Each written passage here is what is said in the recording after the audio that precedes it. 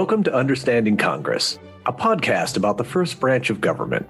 Congress is a notoriously complex institution, and few Americans think well of it. But Congress is essential to our republic. It's a place where our pluralistic society is supposed to work out its differences and come to agreement about what our laws should be. And that is why we are here to discuss our national legislature and to think about ways to upgrade it so it can better serve our nation. I'm your host, Kevin Kosar, and I'm a resident scholar at the American Enterprise Institute, a think tank in Washington, D.C.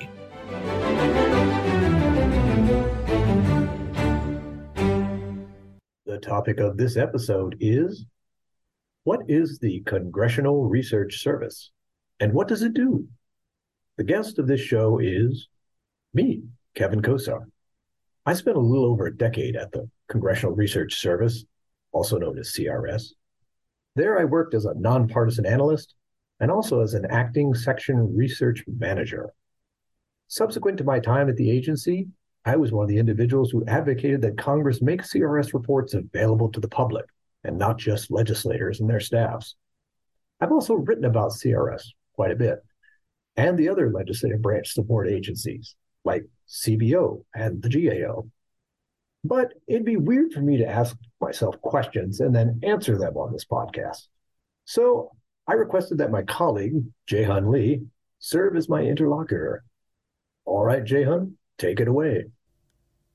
All right, let's start simple. What is the Congressional Research Service?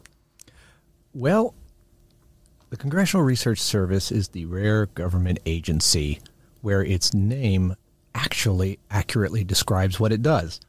It is a research service and also a reference service for Congress.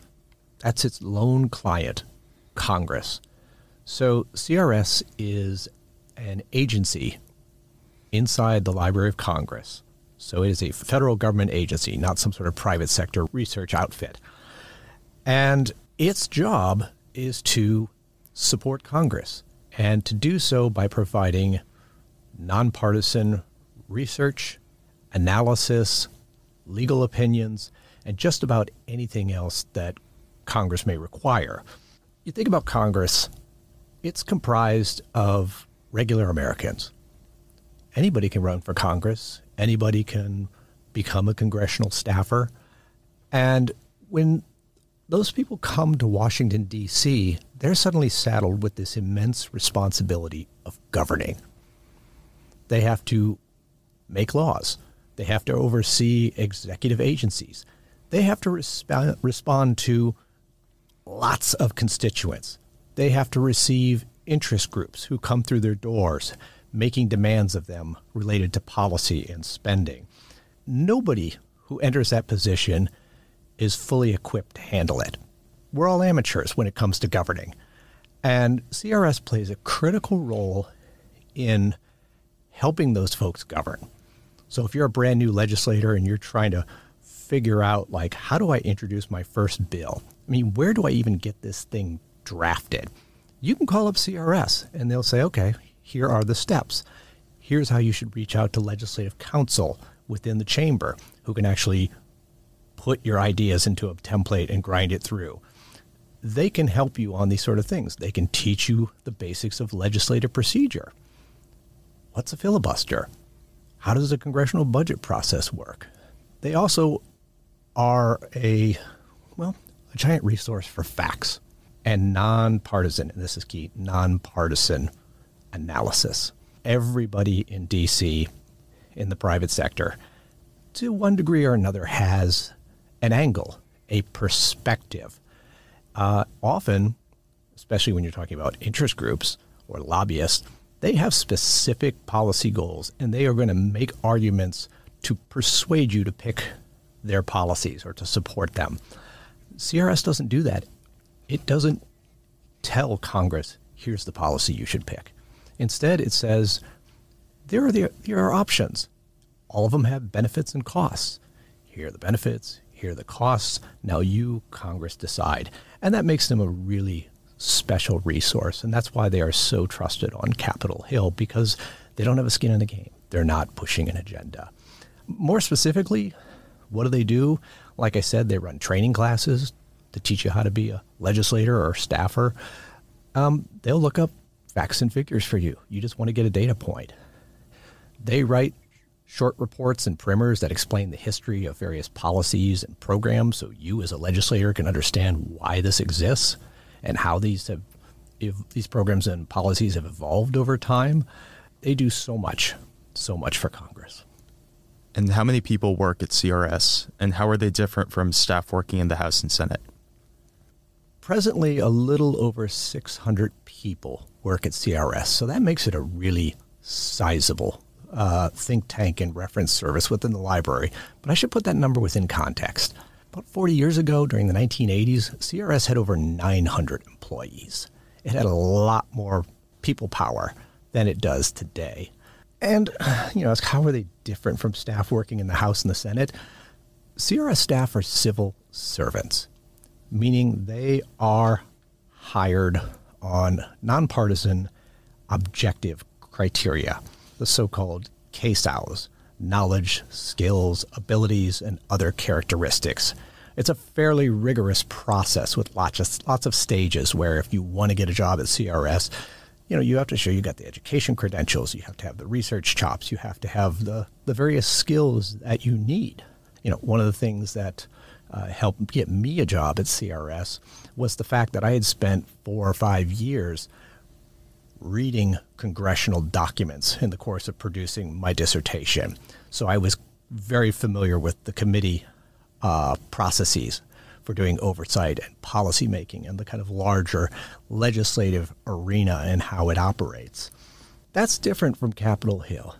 If you want to work for a member of the House, member of the Senate, one of the committees, you're going to be picked with some consideration of your partisanship. That doesn't happen at CRS. Not at all. Not ever. People who work on Capitol Hill, their jobs are very diverse in nature. You have some people who are just devoted to constituent service. Their job is not really to think about policy. You have people who are devoted to working on press and public communications. You have folks who do a whole lot of different things. CRS, it's a lot more narrow-banded. You have primarily people with academic expertise type training and experience. And of course, you have the critical core of the kind of reference librarians, knowledge services folks. And that's what comprises the agency. Why did Congress create CRS?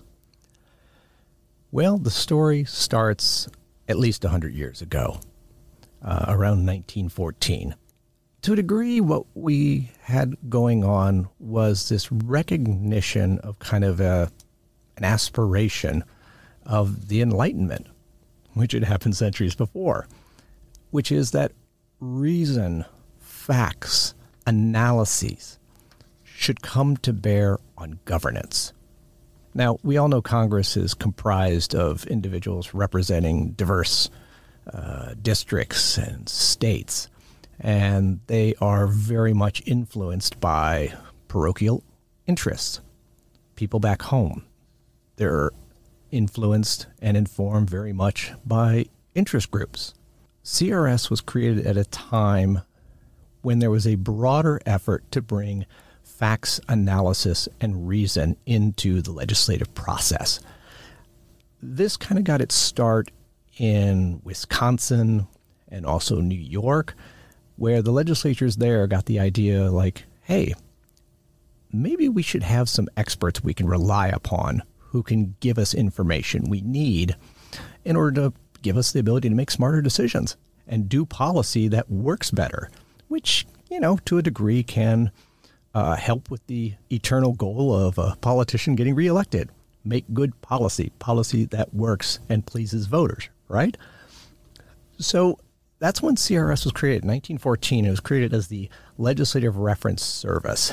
To a degree, it built off infrastructure that had been created back in 1800. Why did we have a Library of Congress? Answer, there was this idea amongst the founders that it would be good if we looked at some books, studied some facts and figures before we legislate. And so that's why the Library of Congress was created initially.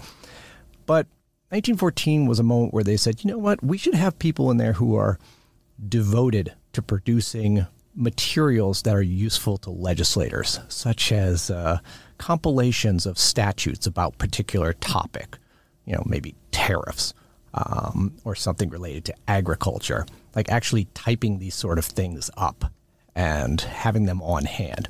And also these people should be available kind of at the beck and call of the legislature as needed. And so that was the original legislative reference service. Fast forward to 1946, Congress was in the process of clawing back power. The executive branch had grown massively during the Great Depression, New Deal, World War II. Congress in the mid-40s said, we have to reassert ourselves as the first branch. And they did a whole lot of things, but one of which was they beefed up the legislative reference service and started requiring it to have real policy nerds on staff in particular issue areas. And then in the early 70s, after the 1960s, and again, the ballooning of the executive branch, Congress reasserted itself, and it took the LRS and turned it into the CRS and did a whole bunch of other things to reassert itself. So the CRS we have today was very much created at a time when Congress felt like the executive branch had a whole lot of expertise to draw upon, all the people who work in the many, many agencies over there, and Congress didn't. And knowledge is power, and if you're the legislative branch, you don't want to have to rely on the executive branch for all the information. That puts you in a weak position. So Congress invested in itself by bulking up the CRS and flooding its ranks with experts. You mentioned during the introduction that there are other legislative branch support agencies. How is CRS like or different from the GAO and the CBO? They are alike insofar as they are agencies created to serve Congress. They are staffed with nonpartisan people. These are folks who have expertise of one sort or another that is considered of use in the legislative process. GAO began as an agency that basically followed the money. They were the auditors. They were the ones who were supposed to tabulate where all the dollars being sent out the door by the executive branch went. Later, their mission got expanded to do other stuff. They have to do legal opinions related to the spending of money, bid protests. They review, for example, if you have a contractor bidding on some government project and they think that they got unfairly treated in the course of it, they can file a bid protest, and GAO has to take a look at that.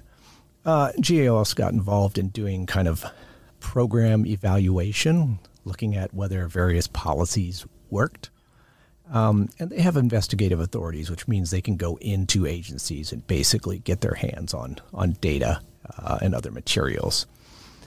CBO was created in the early 70s. GAO was created a century ago. CBO was created at that same time, in the early 70s, when Congress was reasserting itself, pushing back against a president who had thrown so much weight around in terms of budgeting and spending. CBO, they've got a statutory mission to support Congress in various ways. They got to produce various estimates and reports related to federal spending and the economy and the revenues coming in. They also score bills reported from committee, give them kind of a price tag on, what's the estimated costs and what's the estimated, revenues that might be coming in. CRS, meanwhile, is a bit different. They do a lot of stuff, as I mentioned earlier. I mean, they're the ones running the classes, teaching legislators. They're the ones who act as a daily reference desk. I mean, if you have a question about, spending on a particular defense program, you, a congressional staff or a legislator, you're not going to call CBO to ask. You're not going to call GAO to ask, because those agencies are really not designed to take lots of requests from individual legislators and staff. Instead, you call up CRS. Like, CRS is your help desk. GAO does it sometime, but CRS often will let its people work with a committee or a member of Congress for an extended period of time. In the old days, they used to physically detail people over to committees. But, these days it's more along the lines of, if a committee is really looking into something like I don't know, how to help the ailing U.S. Postal Service. That committee can just keep asking you questions and asking you to come over and help them. And they can kind of just gobble up your bandwidth, and you, the analyst, will just do that. And that's kind of neat because it allows Congress, when it has various needs, to just call upon the agency, to call upon CRS to flow in. What are the challenges facing CRS today? One of the challenges CRS faces is an eternal one, which is the Hill is a very political place, and CRS is a very factual, analytical place. And we know in politics, sometimes, or probably often, facts and analysis can offend people because it challenges their rhetoric, it challenges a policy or position they have staked out.